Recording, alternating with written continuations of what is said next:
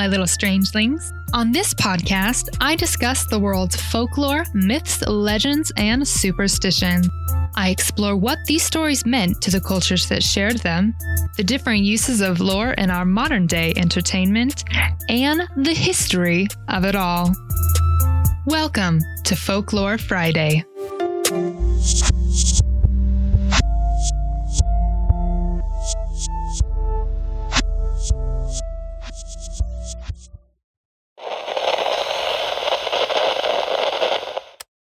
Now time for some everyday folklore. Hello, strangelings. Happy Friday.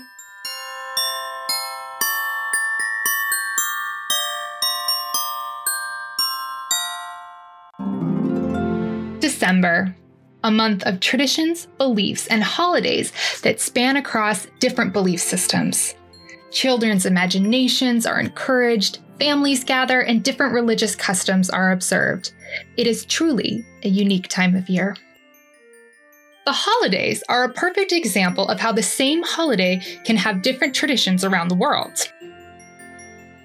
With Christmas having a whole array of mythical beings, the one I want to highlight today is Krampus. In Central European folklore, Krampus is a half-goat, half-demon who punishes misbehaving children at Christmas time. Some have said that he is the anti-Santa Claus because he is a stark contrast to Santa Claus or St. Nicholas. But according to legend, St. Nicholas and Krampus work together. They have an agreement that St. Nicholas will reward well-behaved children, and Krampus will punish the misbehaved. The whole naughty or nice list taking a completely different turn than how Americans are used to hearing the story. Krampus is believed to have originated in Germany, and his name derives from the German word Krampen, meaning claw. On the evening of December 5th, Krampus comes in the dark of night to find naughty children. He sneaks in their home and captures them from their beds. Upon capturing these naughty children, he will either beat them with birch sticks, or if the children were especially wicked, he will snatch them up and stuff them into his sack, which he carries with him off into the night. Depending on the varying degrees of the children's misbehavior, Krampus will either eat the children or deliver them to hell. The thing that I really like about Krampus is you can see these very big differences in culture. So on one hand, you have the general American standard of parenting children, which is positive reinforcement. You reward good behavior. But taking a trip across the pond, the story of Krampus highlights a different type of parenting, which is negative reinforcement, and that's punishing misbehavior. Both types of discipline are ultimately trying to arrive at the same goal, which is teach your children to have good behavior. With showing that there is a possibility of being naughty or nice, you're showing that everyone has the opportunity to be good or be bad, and it's something that we consistently have to work on. By telling these types of stories, we're ultimately trying to reinforce good communities, because communities with individuals who are well-behaved function, and if communities function, then societies thrive. But at the same time, we're also acknowledging that no one is perfect, and we do have to learn to fight against our darker urges. Which mythical being inspires you to be better? One who pats you on your head when you're good, or one that carries you off to hell when you are bad?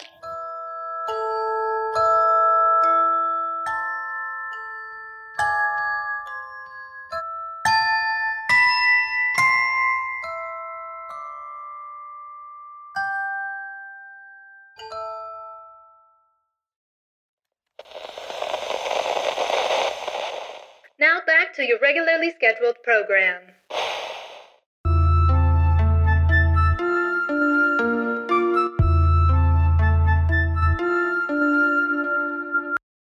Luftwaffe. Waffe? Luftwaffe. Okay, I'm gonna do that again. He writes Gremlin Tales. Oh my god, why is that so hard? Hey, strangelings. How are you doing? I am super happy to be back. It's been a while. And today I am joined by my husband, Chris. Hello, everyone. So to start off, I just wanted to tell this weird story about this dream that I had. And lately, I have very weird dreams. Usually I dream about alternate realities. So in the dream, a bunch of things happened that would never happen in real life. One, Chris approached me and was quite chipper and said, I've been thinking about it a lot, and I really think we should try to have an open marriage. I think it would be really beneficial. Beneficial. And he had this whole plan. And thank God it was one of those dreams where I was aware that, because I've been having them so much lately, I was completely aware that it was not real, that it was some simulation. Because if this was real, I just would have woken up and cried and be like, you don't love me, you don't love my body. And so I was aware. And so we had a conversation. Second thing that would not happen is I was completely on board. I was completely on board. And Chris and I must have broken it down pretty well for you then, I suppose, in the dream. He talked about the animals and that. So Chris and I we to each their own, but that's not something we're completely monogamous. Well, I think you're getting to where this dream, what we figured out where that stemmed from. We had watched a movie, 6 Days, 7 Nights, and that's with Harrison Ford. And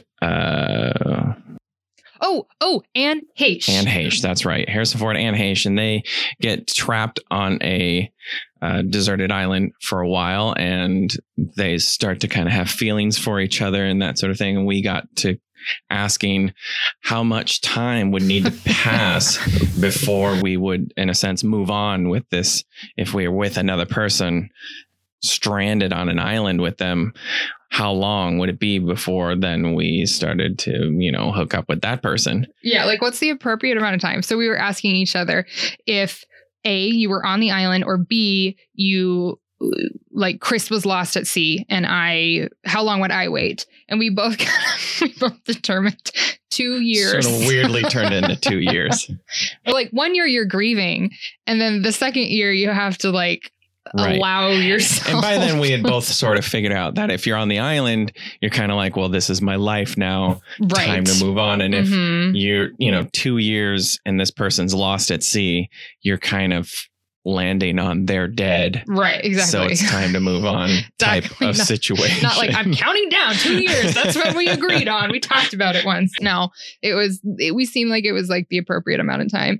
But then because Chris is just always improvising in his head, he's just thinking of how it would go. I was like, yeah. And oh gosh, and how awkward would that be if you came back and you're like, hey, guess what? I'm alive. And I'm oh, I'm seeing someone. And then remember what you said? And here are my children. Yeah. That we made on the island. And then I went, I don't want to play. I'm done. I don't want to think about this. But I think that's where the dream came from. And then in the dream, I even said, because I was like, yeah, sure, that sounds like a great idea. And then Chris went, oh, good, because I've actually already started seeing Sammy these past couple weeks, which is a mutual friend of ours. Which is funny because, Sammy is a wonderful person, but that I think we both know that just wouldn't happen. And yeah, if you were both single, no, you're not each other's just type. Go different ways. You're not, which is fine. But the best part of that is that I had already been doing the open marriage thing in your mind for 2 weeks, and then I was like, let me propose to it, and let me propose it to you now. And see if you're okay with it before I tell you I've been having an affair, basically. Right. Oh, good. I'm glad you're okay with this affair I've been having for 2 weeks. Yeah. And then another thing that would never happen is me being completely okay with that. And my response was, well, she does have nice legs. And then she's a hiker. Made me sound really shallow, and Chris really shallow. I could see why you'd want to sleep with her. Nothing about her personality at all. Because she's got she's got great legs. Oh my gosh, it was ridiculous. It was quite funny.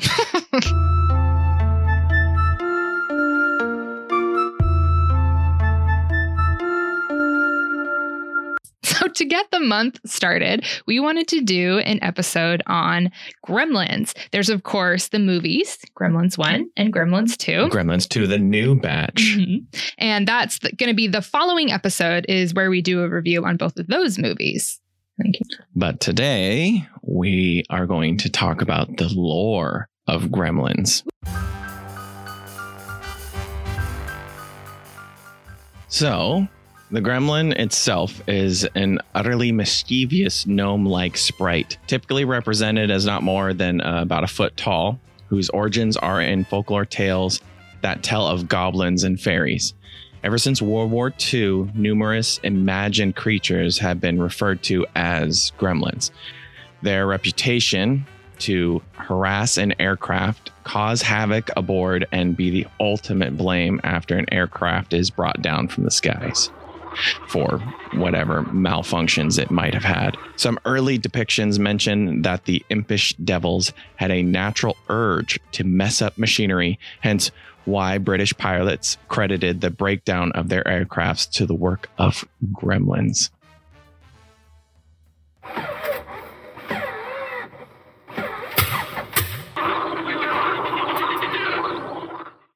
By 1923, the belief in these otherworldly entities had grown, especially after a British pilot crashed his plane into the sea and blamed the accident to the gremlins. He alleged they sabotaged the craft's engine, mishandled the flight controls, and ultimately caused the crash. The story, of course, spread like wildfire among other pilots, who also began reporting of being attacked by miniature devils. The stories persisted into the next decade, and in 1938, aviator and writer Pauline Gover would write in a book that Scotland is gremlin country, a mystical realm where gremlins would cause troubles by cutting the wires of aircrafts to be flown by particularly new and inexperienced pilots. At one point, the creatures were even considered to have sympathy for the enemy, but evidence of more stories quickly showed that even an enemy aircraft would sometimes face similar puzzling mechanical problems. Gremlins apparently were creatures who acted on their own behalf and interests. The strange occurrences led folklorist John Hazen to state that the gremlin has been looked on as a new phenomenon, a product of the machine age, the age of air. In reality, gremlins are, we hope, nothing more than the product of imagination, or even the hallucinations of pilots flying at high altitude. It was also a handy way to pass over the blame when anything mechanical went wrong.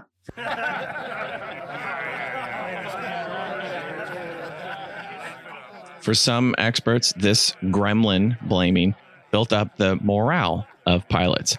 Author and historian Marlene Bresci would contemplate on the matter, saying that imaginary gremlins played a crucial part to the airmen of the British Royal Air Force. He writes, gremlin tales helped build morale among pilots, which in turn helped them repel the Luftwaffe invasion during the Battle of Britain during the summer of 1940.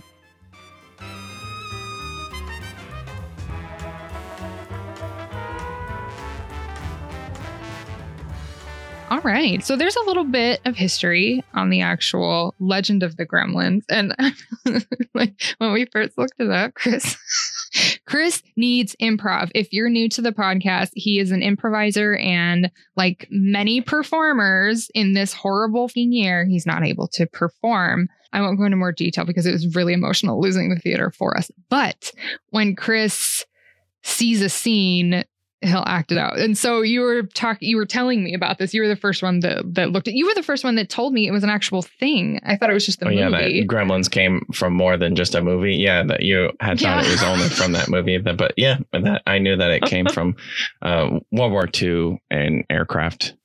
That men would think that these gremlins were sort of sabotaging their aircraft. And I didn't know that it was kind of looked at as a form for them to build up morale, and it turned out to be a really good thing for them. So that was interesting.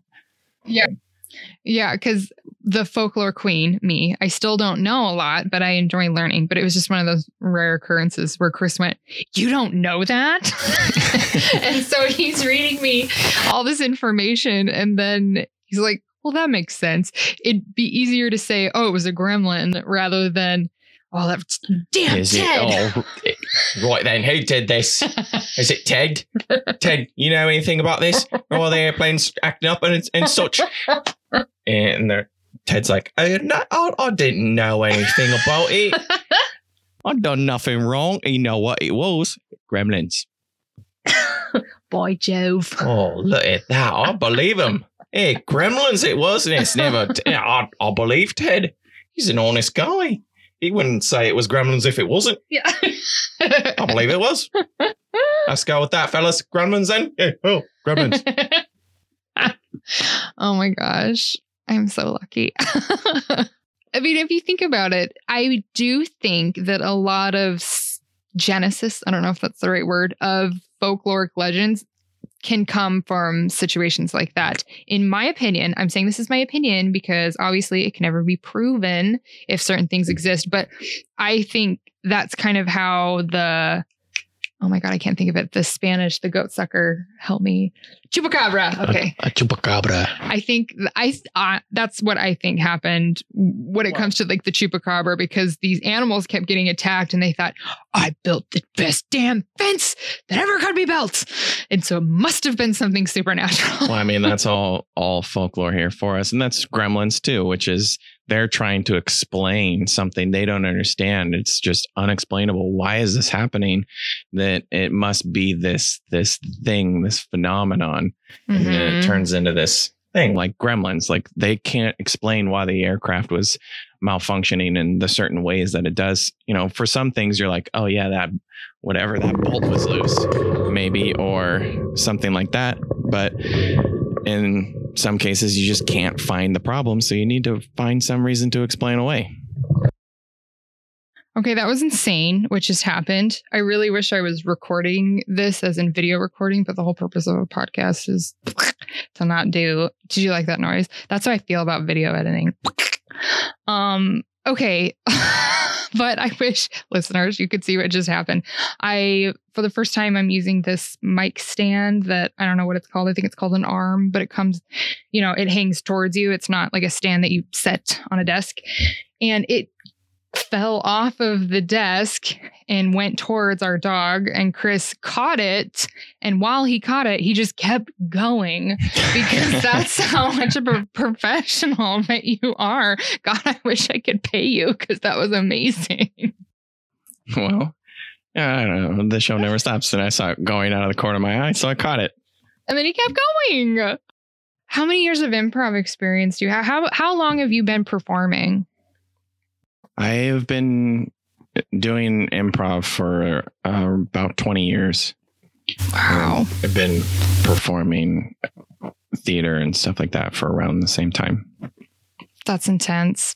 I don't know how long I've been performing. I was a kid. I was like a theater kid, but I didn't go to college until my late 20s. This is for your benefit, listeners. Chris knows this, but I've always loved the theater, but improv is like the Olympics of acting. So no, I've never done that, but he's an expert. And this time right now, probably in the past 20 years, is the longest I've ever gone without doing a performance.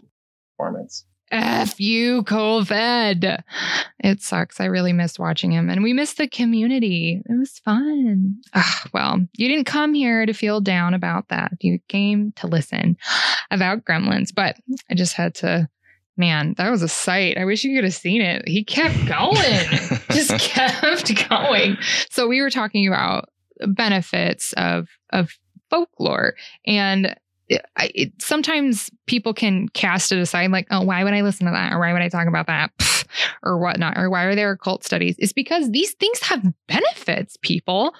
War, I imagine, is incredibly stressful. I've never been a soldier myself, but I can imagine you have a ton of other things to be worried about, and your engine messing up while you're in flight is the last thing that you want to deal with.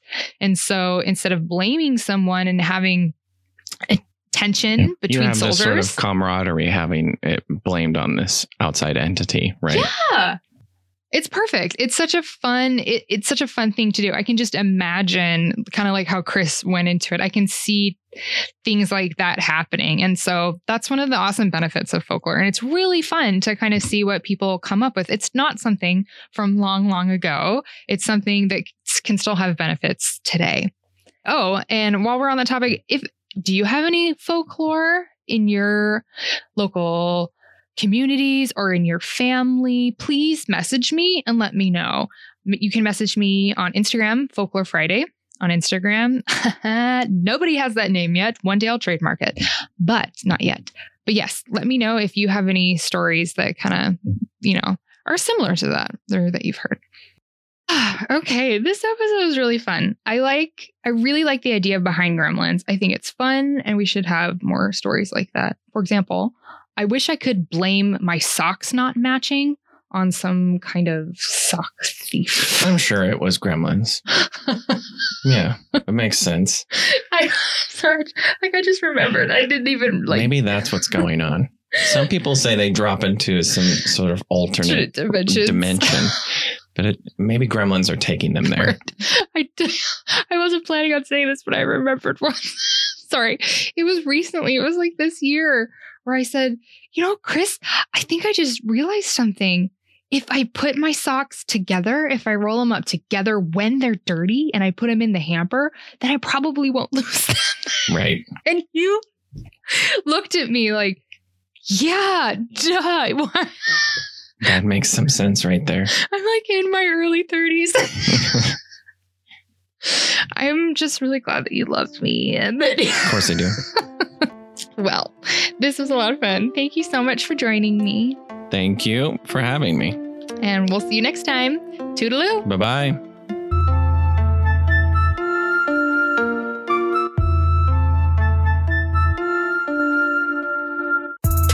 Thanks for listening, my little strangelings.